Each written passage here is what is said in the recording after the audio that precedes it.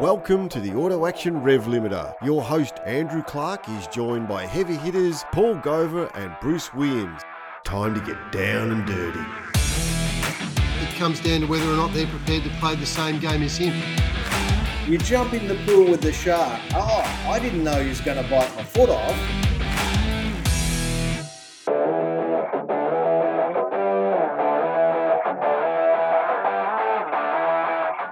Welcome back to the Auto Action RevLimiter, last weekend's number one sporting news podcast in Australia on Apple. We made it through the Miami Grand Prix, and we saw a brilliant last lap in the NASCAR at Kansas, and then watched Noah Gragson and Ross Chastain shape up to each other in pit lane. But more of that later. First, let me introduce the expanded panel for today, because as always, we've got Paul Gover and Bruce Williams from Auto Action, and then a little later, we got Barry Ryan from Coca-Cola Racing by Erebus coming in. So anyway, welcome PG. Good to have you on board again. Great to be here. And Bruce. Thank you, Andrew, and thanks for having me back. It's nice to be invited back to the Auto Action podcast. We only get you coming back because you're the one who gives the best whacks. Right, well... You're not going to have a whack today because we're not going to have a whack today. I was a little bit hyped up on caffeine and Coca-Cola prior to last episode, but it'll be an entertaining one. Make sure you get him fired up with that Coca-Cola and caffeine next time, because we need a whack. Yes. Anyway, we'll take a break now and we'll be back with Barry Ryan. Each week, find out what the men behind the V8 News know and what the drivers and teams are going to do next. It's interviews and opinions on Inside Supercars. My predecessor, Roland Dane, did a very, very good job. We're no longer shareholders of the build business. Personally, I think a 500 in the build up to the 1,000 is a good thing. Tune in for more at sportradio.com.au or lock in the podcast on your iTunes or mobile device. Search Inside Supercars.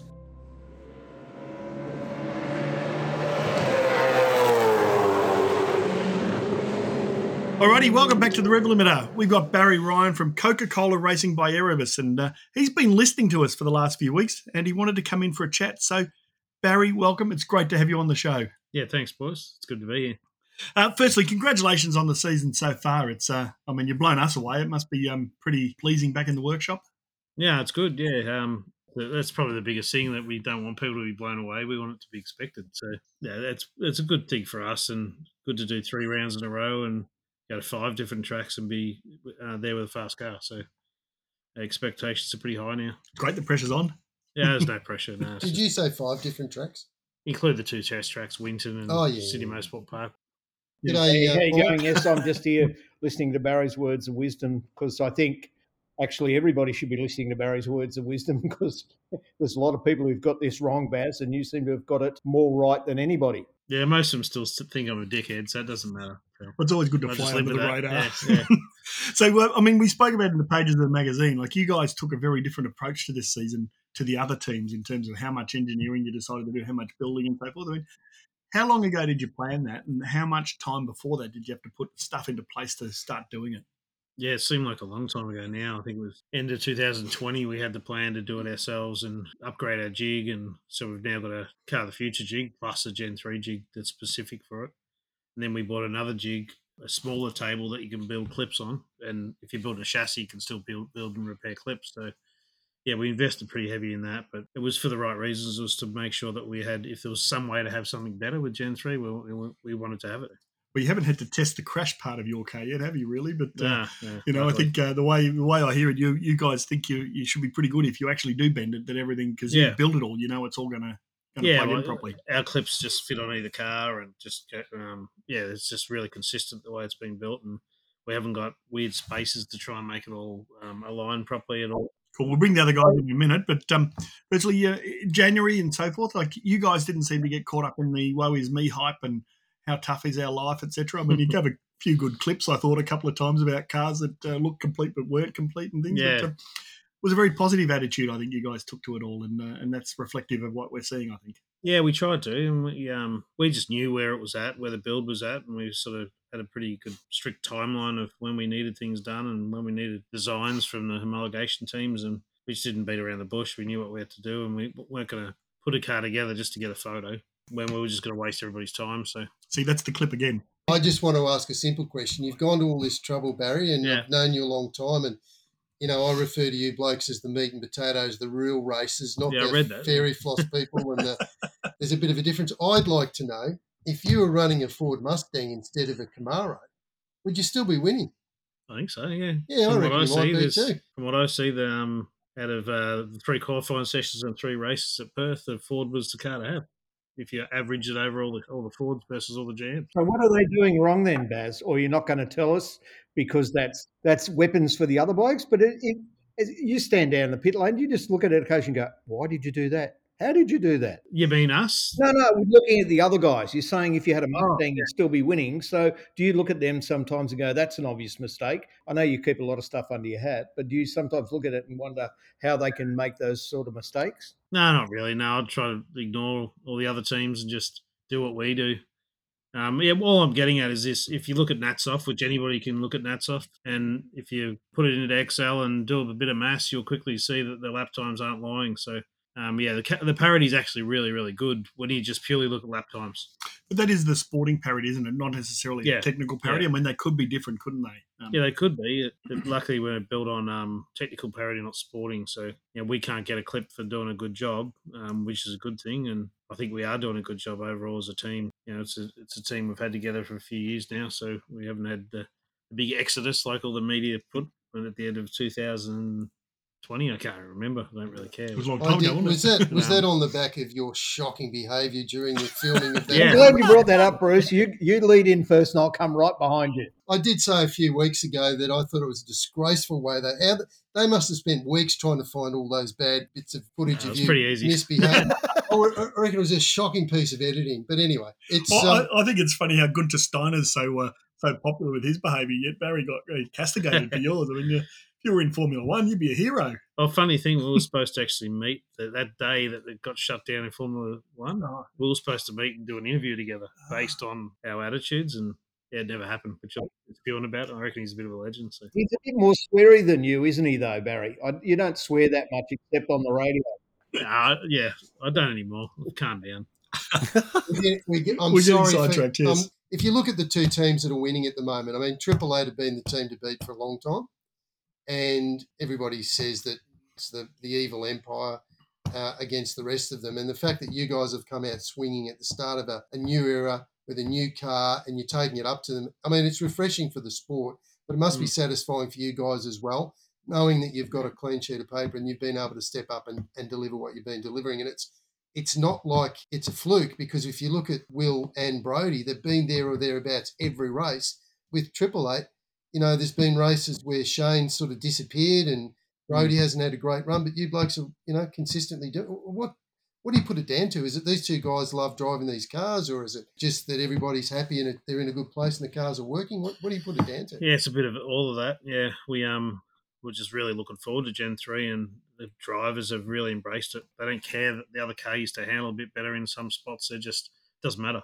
It's with the dick you got, I guess. So whatever car you got, you just got to make work, and the engineers are the same, and they put a lot of effort on to making sure they understand the car before it even turned a wheel on track, and which every team does. But I think it's just a line, like, you think since 2016 we've had customer engines, and that's nothing against Walkinshaw, but you're never going to get the best engine. So, all these things now, there's no excuses for us. We know we've got the same uprights, we've got the same roll bars, we've got the same geometry, potential geometry, same engine, same trans. There's no excuses now.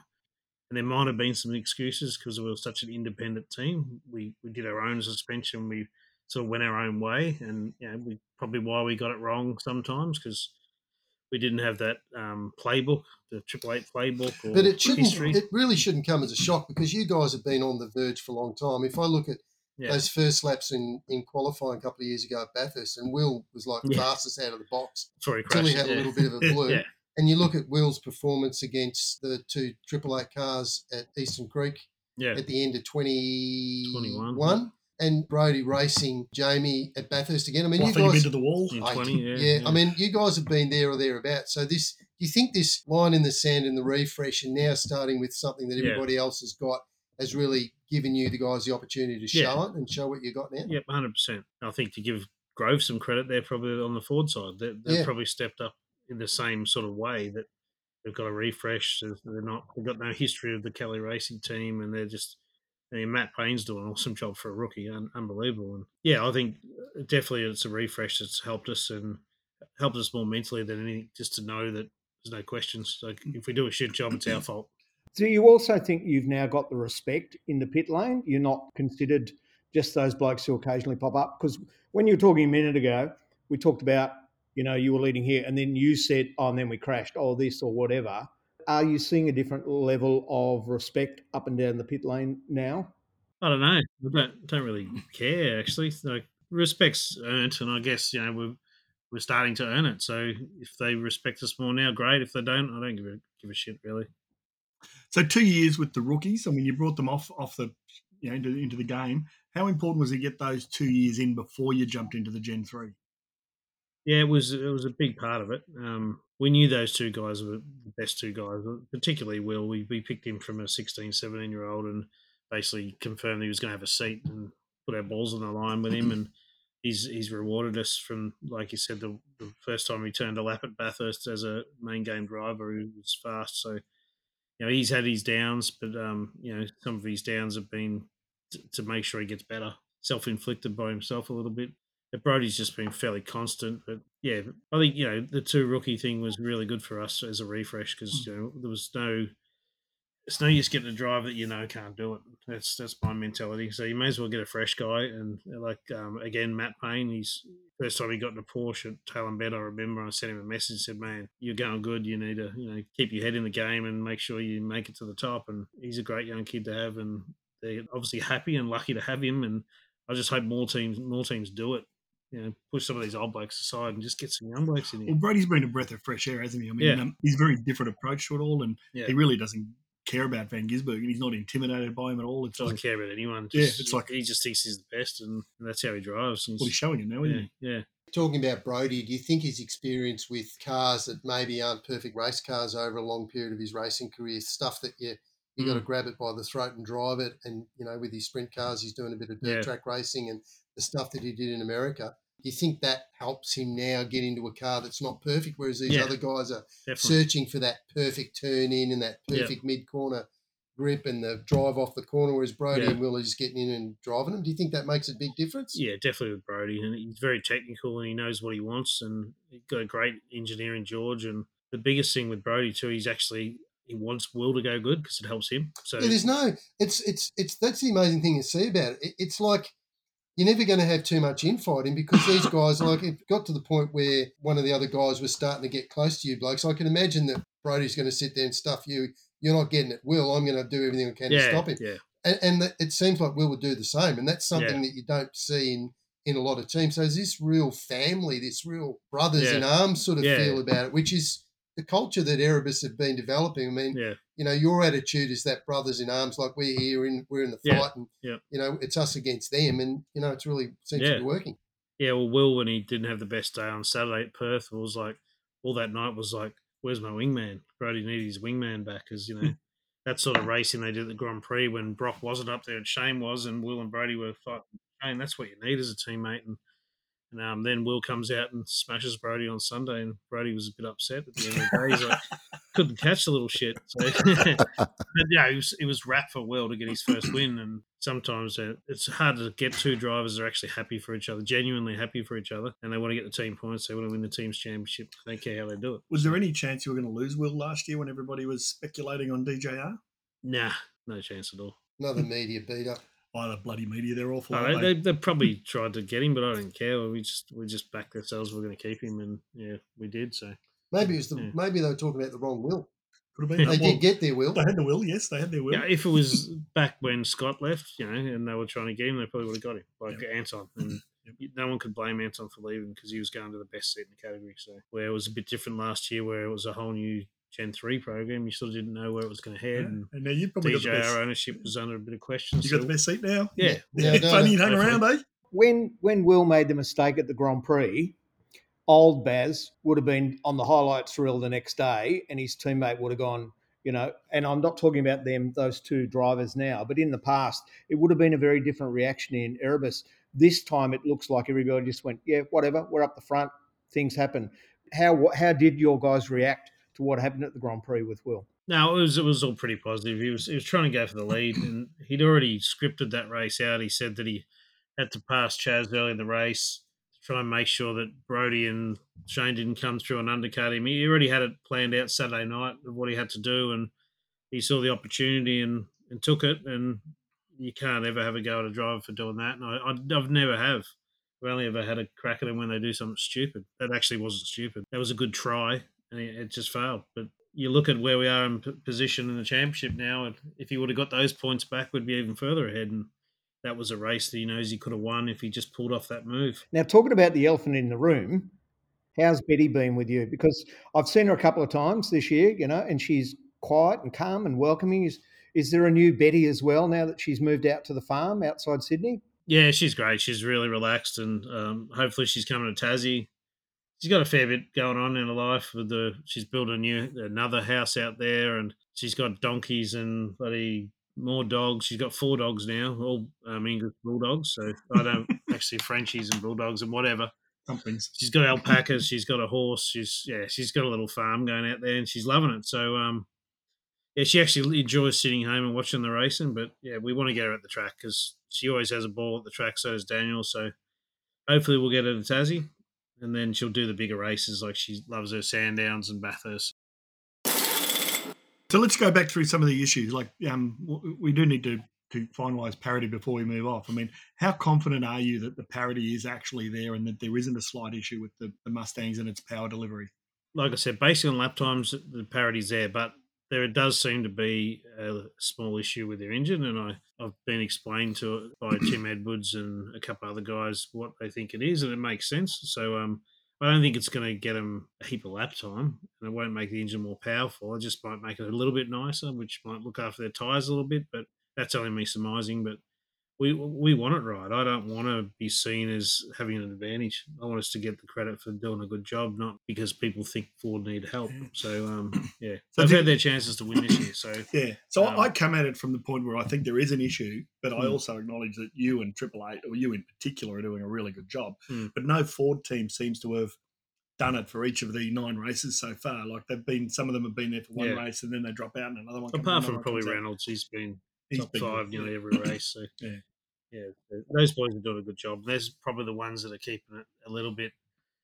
If Groves are up there consistently, why are you guys down here? So the big disappointment from the Mustang point of view is obviously Tickford and DJR. I mean, they just don't seem to be. Yeah. I mean, Cam was a threat. For the last couple of years, Cam was the man that stepped up and really put it to Shane. And, he was the guy that most people thought would step into one of these things, given that it's a clean sheet of paper and he loves driving things pretty hard. But he's sort of nowhere. It's, when you see him getting beaten by Courtney on a regular basis, it tells you there's something not right.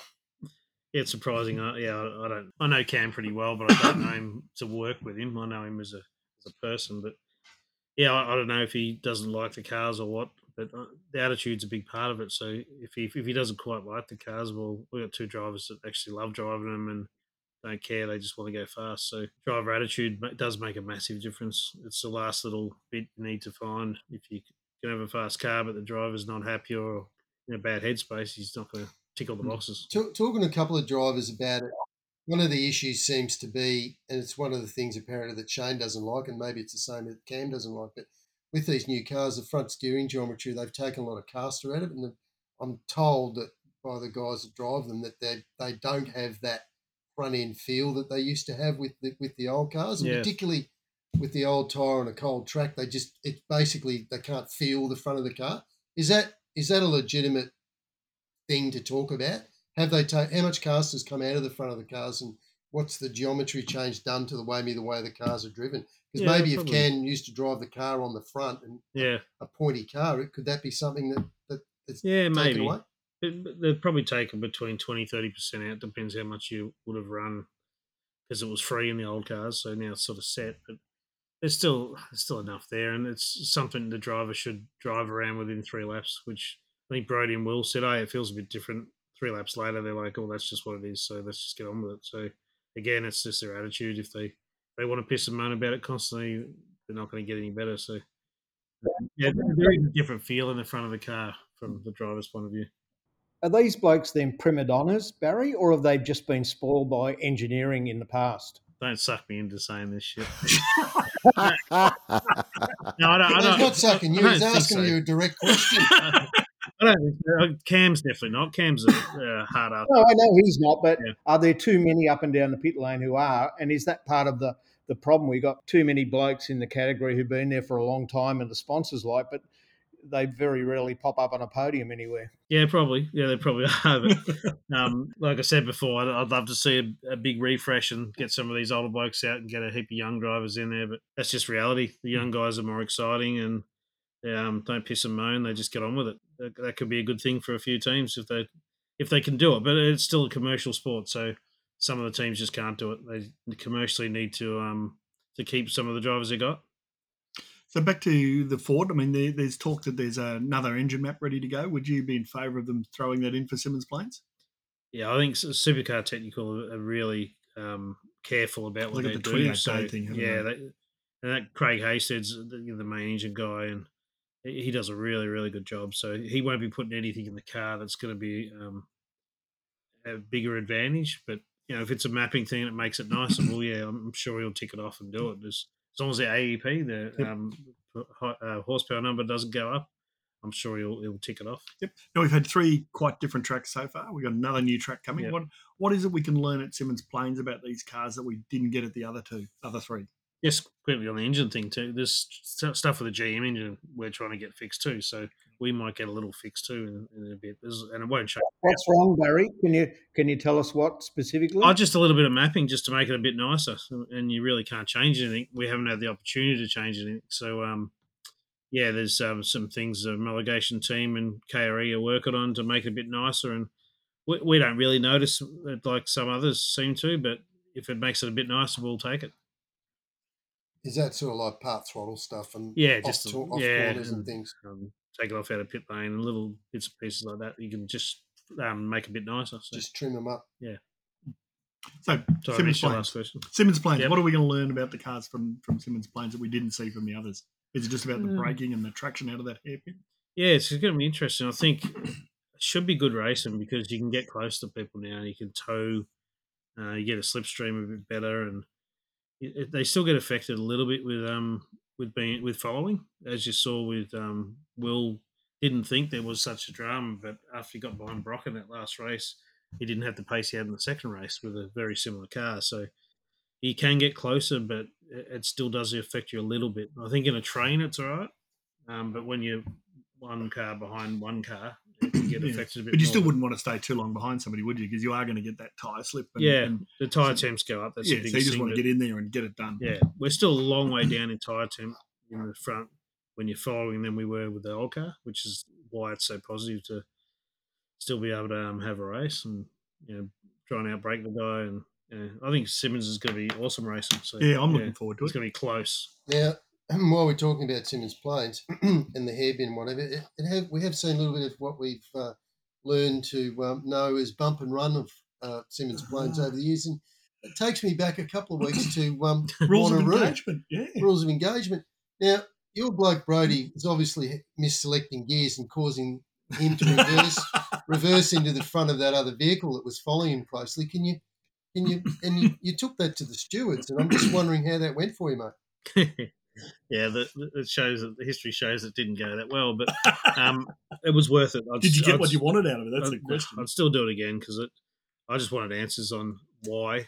And as I said to Bruce before, the stewards actually said that car 97 didn't hit the right rear wheel of car 99. It's actually in their stewards report, which everybody saw that. Did you send them down to Specsavers, Baz? I think that's a job for Specsavers.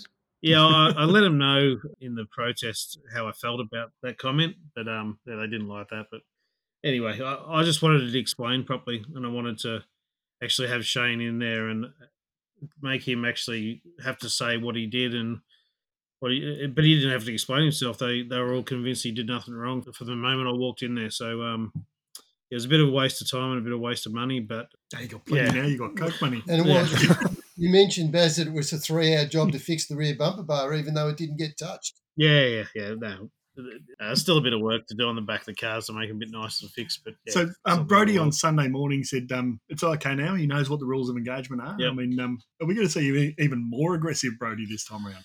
Yeah, well, that's similar style move. If the door's open, more people are going to shove their nose in there. It's not going to be just Brody. So, the driving standards observer says nothing's changed, but clearly has when you see you're allowed to do something like that. Let's go for it, I say. Well, I love the racing, but it was really good. But when you're on the other side of it, and another rule is you can't make contact with another car and gain an advantage, and that's the rule I went in there with to say that that's the one that he broke, and apparently didn't. So, what about the blocking call? I mean, have you got clarity around that at the moment? No, the clarity's not really there because the biggest problem is that it seems to have drifted a bit from you used to have to leave a gap on the inside under brakes a car width. But once you start turning in, you don't have to leave a car width.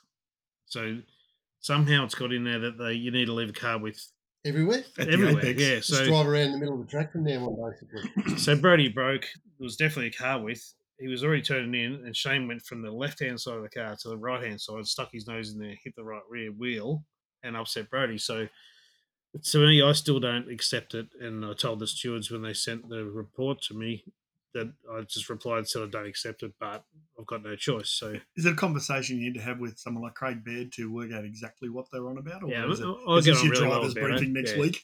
Yeah, driver's briefing at Simmons Plains. I think it'll be interesting, but because there'll be a lot of questions, and I think they're gonna actually try and explain why Shane didn't get a penalty. So I mean, outwardly it didn't look like Brody was doing anything wrong. No, it looked like what it looked like was the first time for a long time that someone hasn't put their hand out and the little white tissue and said, "Come on through, SVG, mate. I'm moving over for you." The first time we've seen someone stand up to him, and all of a sudden the official's going, "Hang on, you can't do that." I mean, we've seen people put their indicators on when he's coming past. I remember that racing. I mean, and your bloke's going, "Excuse my French, pardon me, but you can get stuffed. I'm not going to move over." Yeah, and like the amount of rubbing Shane did for those laps before that burns your rear tyres. So you can't forget that either. That luckily he didn't do it for him. If he would have done it to Brody on the run up to that corner when he passed him, he would have got done. So essentially, we'd say you tried to get clarity, but we don't have clarity. But you've got a driver's briefing that might give you some more clarity, but it probably won't. Yeah, I don't know. That style of pass, if you can't get in there now, you're under control, and that guy somehow turns into you, well, you're right. You've got a clip on your phone to take to the stewards. Baz, I've just got a little device. I'll just give you that. Mate, if you can put that in your top pocket and turn the button on at the top at the start of the driver's briefing, that'd be good. All right, let's go on to a couple of other things. The Australian Grand Prix, it's still a pretty hot topic about going there. What's your views on running at the Grand Prix next year or next year there, but what about renewing the contract? No, I think we should be there whenever we can, even if there's sprint races, no pit stops, so it's the World Championship, isn't it? So you need to be there for your sponsors and for the world to see our racing. So Coca-Cola would be pretty upset if you weren't there, wouldn't they? Yeah, I reckon, yeah. But the on-track stuff doesn't seem to be the issue. It seems to be the issue that the la-di-das have to walk out through the tunnel and go and when they want to have a sit down in the front of the transporter, they've got to go out through the hoi polloi. La-di-das, you mean the drivers, Bruce? Sorry, I should have been more accurate with my description. That seems to have been upsetting a few of the drivers that had to go out that far. I mean, Baz is laughing at me. Well, your driver's upset about having to walk a few extra metres. They didn't give a shit. They just hang around the garage most of the time with the boys, and the engineers just stayed in the garage. They didn't need to be back at the truck, so it was fine. It's a good event, though. You need to be there, don't you? Yeah, 100%. Yeah, you can't be in front of that bigger crowd anywhere, really, apart from Bathurst. So. Singapore, then. That's a Grand Prix. Do you like that idea or not? I really don't care. They're just races, so whatever racetrack it is, I don't care. But Singapore probably makes sense just because it's Perth sort of timeline, so the Australian audience still get to see it. It doesn't really worry me. But you've got an ownership stake in the team now, so does the finance part of it worry you more than it used to? Like, do you worry about, like, if we go to Singapore, how much is it going to cost me or how much am I going to make? No, we're pretty protected. If we go overseas, we've got more income. It's probably going to be cheaper for the teams to go to Singapore than it is to go to Winton. So thumbs up, you want to go. Oh, yeah, it doesn't Give me more money. It's good. Yeah. So you don't subscribe to Roland's theory that everybody at running supercars at the moment and quotation marks lunatics with the idea to go overseas? Don't get me in a fight with Roland, but...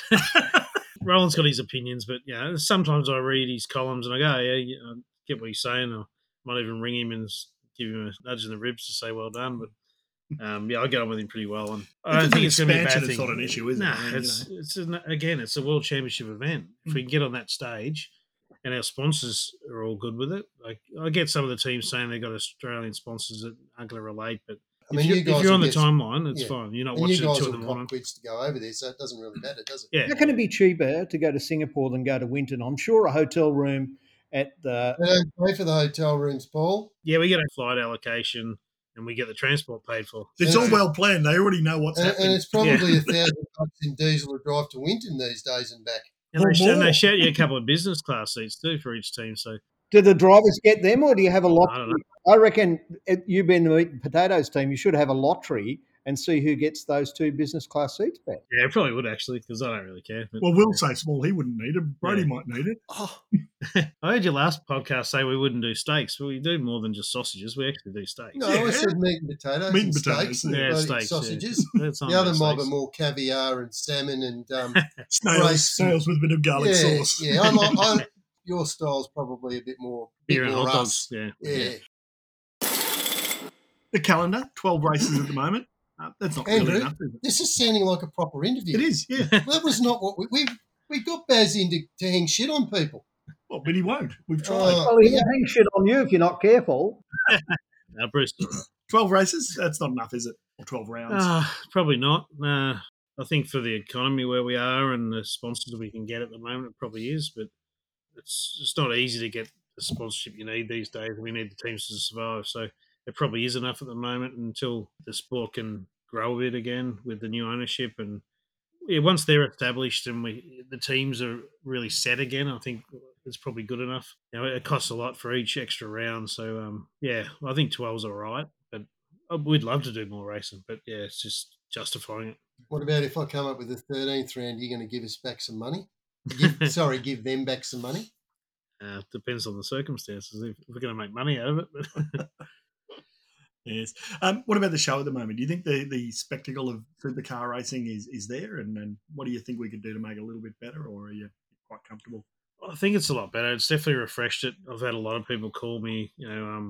Will Brown's dad, Shane, for instance, rang me Monday after Perth or Tuesday, and he was raving about how the racing is as a fan. He's not talking about his son. He was just like, oh, it's so good to watch supercars again, and the cars look good, the racing's good, and it helps when Will's going good, but Shane's a pretty honest sort of country guy, and he was just raving about the racing, and our sponsors are all loving it, and it's definitely refreshed. The fans look like they're loving it, so crowds don't know yet whether the crowds are better, but it's probably hard to tell with the couple of years with COVID, but yeah. But you get to feel it, or the drivers certainly would be getting to feel the interest coming back from the fans, wouldn't they? That they might not have had in the past. Yeah, the drivers definitely love racing them better than the old car. So their interaction with the fans is really good, but it has changed for us. We've all of a sudden winning races and getting more results, so more people want to talk to you. So Oh no, we've always wanted to talk to you. Yeah, Bruce has always wanted to talk to you. We've always talked to you, even when you were useless. We still wanted to have a chat. When you didn't want to talk to us, we talked to you. Yeah, that's right.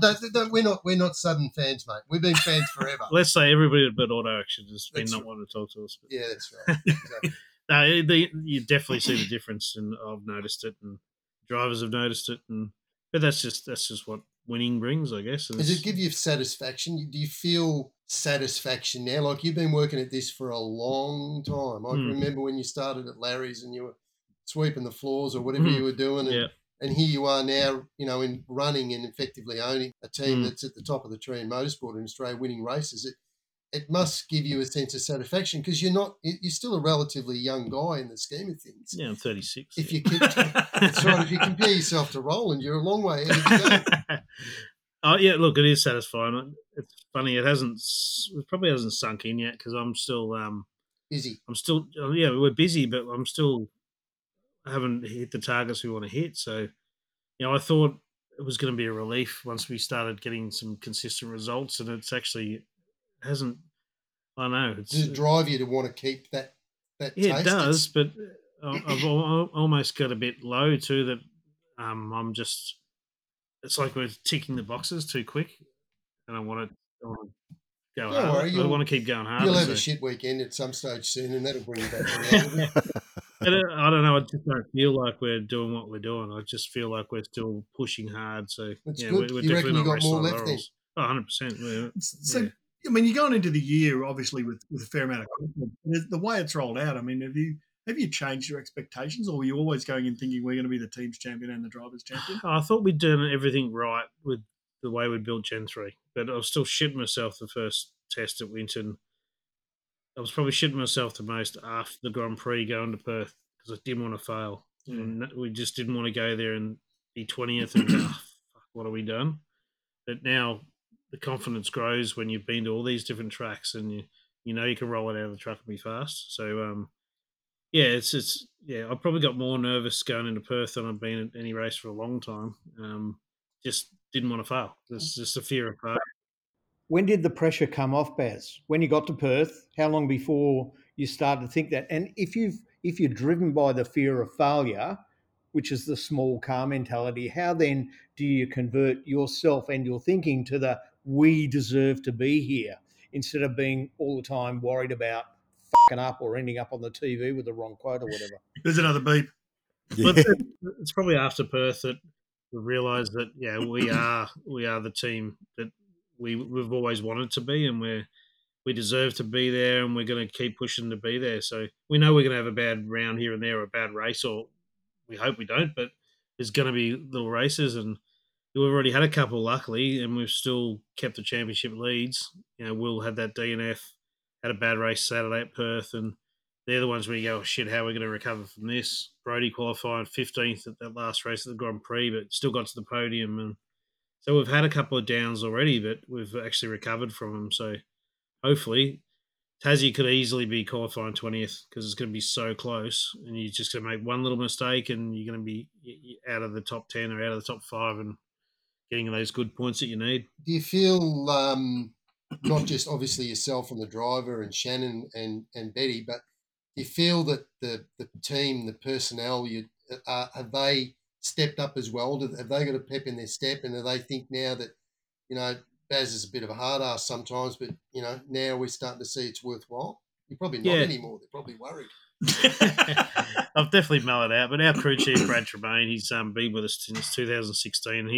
He's a hard ass too. He's a Kiwi, and won't hold that against him. But he's a hard ass, and he's driving the guys as hard as anyone, and he's got a lot of respect in there for a young guy. He's only 27, but he's getting pit stop practice every day, if not every second day. They do a full training session together with weights and stuff twice a week. Do you do those too, Baz? You in there with the weights? Sometimes we do running training. They're all training together, and all the boys are. None of them are putting in any more harder work than they did in the last 3 years. They're just the confidence levels up, and they all believe in themselves. So that makes the biggest difference. And does that help you when you're going for that little? Now, when you're trying to find that little bit extra, and it makes the difference between, shaving that 1 thou, a little bit of wasted metal on the chassis, and people saying, I can see that's worth it, let's do it. Is that sort of where it changes? It does, yeah. We probably did that for the word go with this car, so we haven't got much more to do there. But, you can push those little things now and plan for bigger changes now, knowing that you should be good out the gate, so you can plan for some bigger things that you might not have planned for if you're just chasing your tail, which is nothing worse than going out the gate and the car's shit and you work all weekend to try and get it good. You go out the gate fast, your confidence grows, you make bigger changes to try things, and you can go back and know that you're going to be still good too. Do you also, with your 2 drivers, Baz, can you go on 2 different directions and do it that way? Have a look at this with Brody and that with Will, and then come back and work out which one was better or what the compromise is? Are they close enough in style and everything else? Yeah, definitely. We've done that a few times this year already, and probably out the gate we did it from the first test at Winton. It was one direction, another direction, and we quickly met at the same plan. And now if we'll go out the truck, and if Tom and George don't 100% agree that the direction they're both going to take is right, they'll take one direction each, and then Brody and Will drive close enough to each other that we'll know straight away whether one direction's right or not, and the other car could convert to that direction. So, which makes a big difference when you can go out. One car can focus on qualifying stuff, one can focus on race stuff, and you just build quicker. So, have you been able to do that in the past, or has that only happened this year? A couple of tracks we've always been able to do it. Like Bathurst is a good example. We've always had a fast car there, so we've always been able to just nail the bigger changes where you're trying to find a couple of tenths, not just trying to find a balance. So it's a luxury thing to have, but it does make a huge difference, and I can see why Triple Eight and DJR in the past years have just got stronger and stronger because they I guess success creates success, and we've had sporadic parts where we could Bathurst again was a good example. We could just keep building every year we went there, and we got better and better there. But other tracks we'd go to, and we didn't have a baseline, and you just spend all practice just trying to get a baseline. So it does make a big difference. Well, we won't keep you much longer because we've had you for a bit, and no matter how often Bruce has tried to get you to say something controversial and to bag someone, you've resisted all of his attempts. So, closing comments. Anything you want to add to that we haven't got into? I mean, it's just been a sensational year for you, hasn't it? Yeah, I don't think so. Yeah, it's been good. The expectations up for us, and we just want to keep kicking the goals for the sponsors and for the team. I'd love to win both championships, but ultimately I want Brady or Will, whoever wins the championship, be 150 points out of Shane, so there's no pissing and moaning about their disqualification. I suppose one question, what about, you've run these cars now for a couple of test days and 3 race meetings. What's your feeling on the cars as far as preparation and durability? What does Gen 3 mean from the point of view of pulling it out of the garage in between every race meeting? Are they easy cars to work on, hard to manage? What have you found that you don't like? Yeah, they are complex in a couple of areas and probably need some simplification. But if you don't crash them, they're all right. But the engines have been really good. Like full credit to KRE. They've so far no one's had a problem. So they look like they're going to be what we needed, which was an engine that went a bit longer and it wasn't quite so expensive to buy and build. There's still a little bit going on with front wheel bearings aren't quite right, but we're all working together to fix that though, which is a good thing. All the teams are being open and transparent about it because it's not. Is that causing pad knockoff or something? Or what? No, it's just more the bearings are failing, particularly if you have a hit.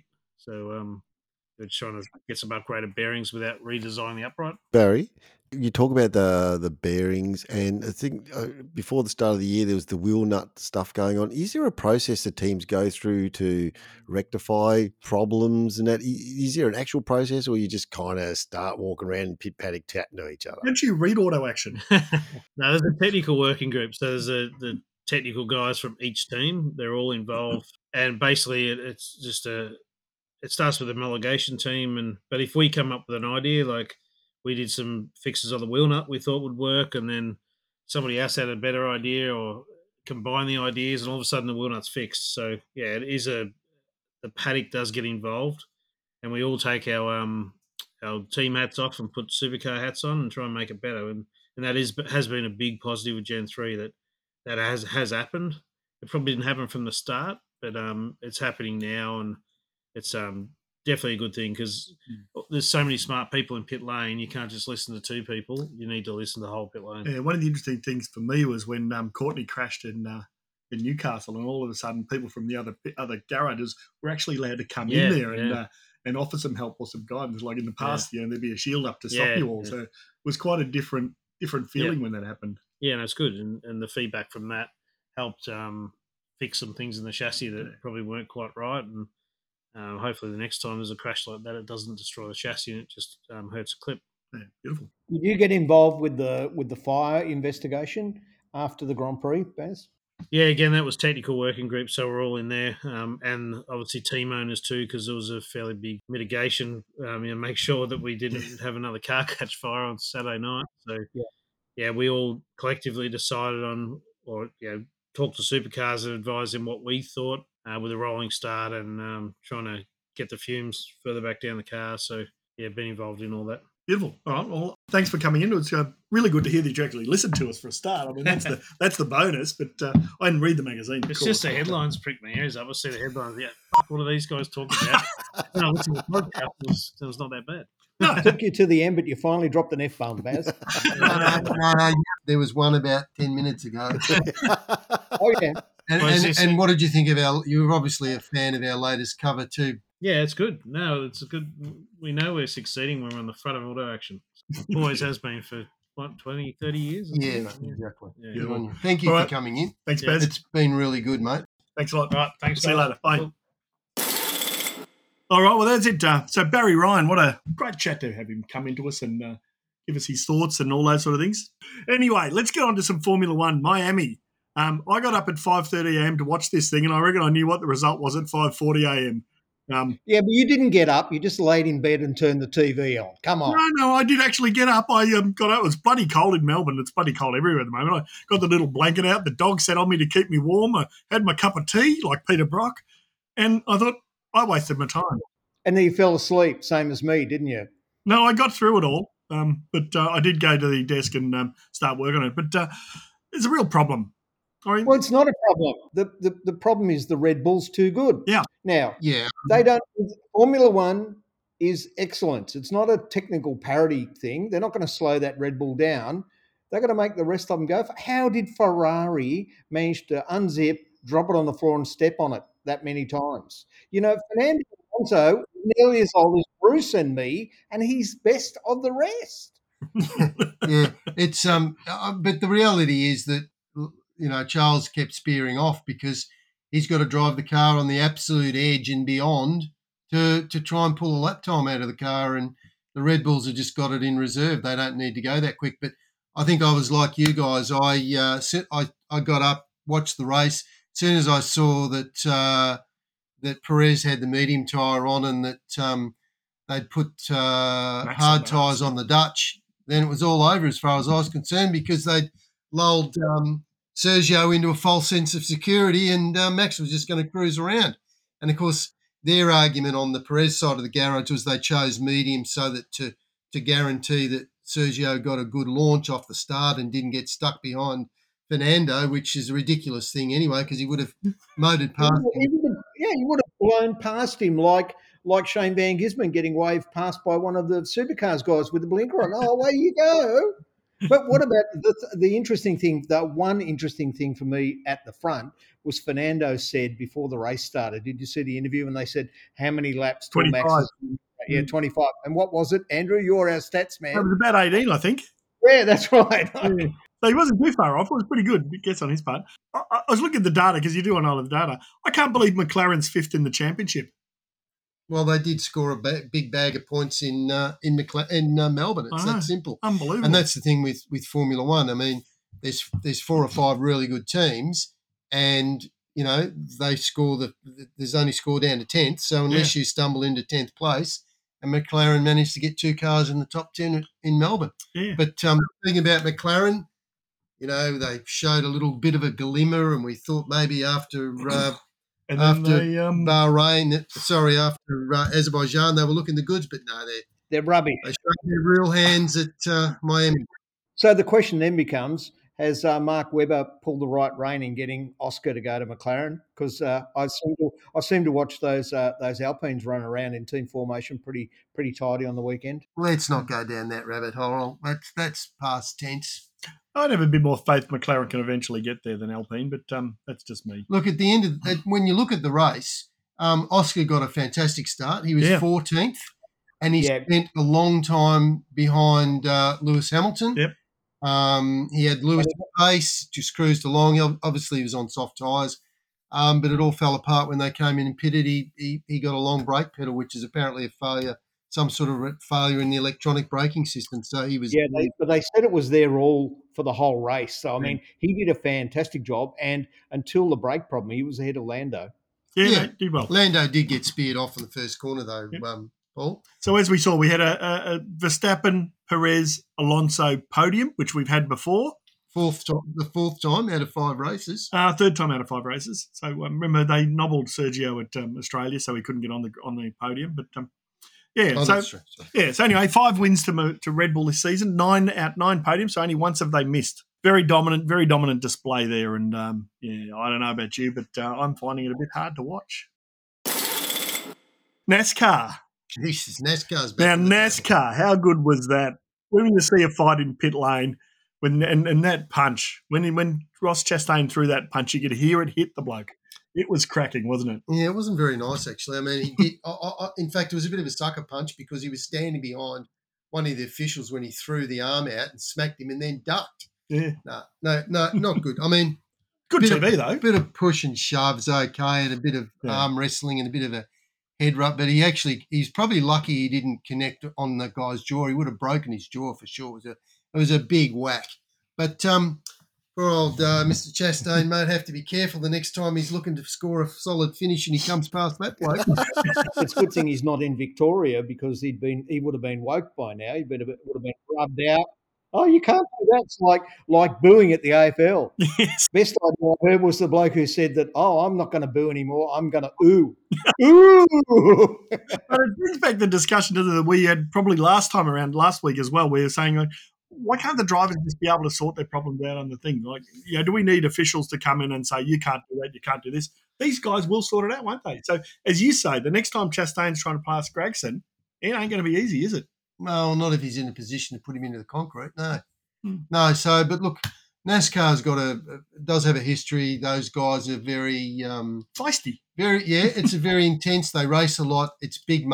They make a lot of money out of those races. And at the end of the day, he was obviously annoyed enough to think that he should retaliate. But yeah, we'll see. I mean, these days here, it was probably lucky for supercars that Brodie was so polite when after that last race at Wanneroo when SVG finally got past him because it was quite interesting. I don't think SVG would normally run over and pat someone on the back. He was really looking for confirmation that all was okay. You know who told me about that, Bruce? The late, great, our mate Peter Brock told me 2 things. He said, 1, if there's a yellow flag, put your hand up and change up a gear, but don't slow down because the car will be quieter. And he said, and if you hit somebody, straight over in Parc Fermé, rush over and apologise because then they got nowhere to go. Well, gentleman Jim Richards didn't get the moniker for being polite on the racetrack. He was always so polite and pleasant when he would come and shake your hand and say, sorry about that, old mate. While he was holding the trophy. Yeah, exactly. So cool. So Kansas, Denny Hamlin won. So he's now in the running for the titles. There's now 9 guys there. And Ross Chastain actually leads the points, but he hasn't won a race yet. So he's not confirmed as the playoff spot. So, but there's only 126 races to go. Yeah, it's only early. It's like watching the basketball, isn't it? They've been 82 games. All basketball matches should start with 2 minutes on the clock at 100 each. You don't need the rest of it. And that race was good because Hamlin hunted Larson down over the last few laps, and in fact, I think he gave him a little bit of a rub and put him up into the wall gently to get past him. But fortunately it's not here in Australia, otherwise he would have been disqualified for the next 27 races. Yep, absolutely.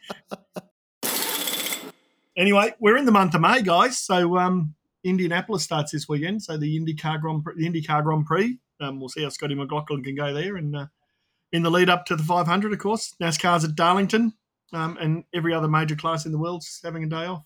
And when Chicago, because you always got to get a plug in for Chicago. Chicago, it's about 8 weeks away now, 7 weeks away. So we've had some positive feedback about the Gold Star story with Cricky. Yep. A lot of positive feedback about that. That's causing some connuptions amongst the supercar fraternity who don't want seats. Oh, and by the way, I forgot to mention I did get another phone call this week. From who? From who? Which one? You got regular phone calls at the moment? No, this is a regular phone call. This is my regular counselling session. And I've been told to speak to both you and Paul to make sure that, in future we need to reach out and make sure we get both sides of the story. We didn't get the story wrong. We got the story 100% correct. We just didn't get the reason. Well, does RD not understand that you get 2 stories by doing it our way? Joe Bloggs throws mud splattered Billy Brown fires back at Joe Bloggs. Tell you work for the Herald Sun, can't we? Absolutely. Well, tabloid newspapers have a lot to answer for, but they know how to get things fired up. Let me tell you. I do have to admit, RD did call me very early on Thursday morning, the day we came out with the latest issue, and I have to admit that I did avoid talking to him for a few days, but he was his. I have to say, every time I think that I'm going to cop a spray, we have a really grown up conversation, and you know, as Baz said, he's very persuasive. He's very methodical in his arguments, and we've had some really good chats. I just wish he could go on the record, but because we should try and maybe get him on the podcast because that other mob don't have a podcast. Yeah. So maybe he could come on. Let's have a crack. We'll have a crack. But he's off to Thailand this weekend because there's a GT race over there. Cool. Excellent. Well, thanks, Paul. It's been great having you on the line again from what I hear is the coldest day in Queensland history. It was icy here today. It was 8 overnight. Dreadful.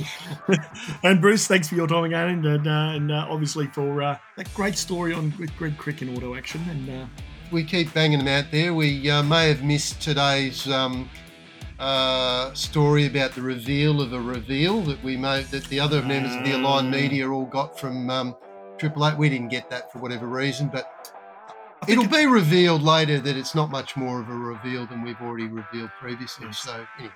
Sometimes they don't cope when we don't like things that they like. Anyway, thanks, Bruce. Thank you. Thanks, everybody. We'll be back next week.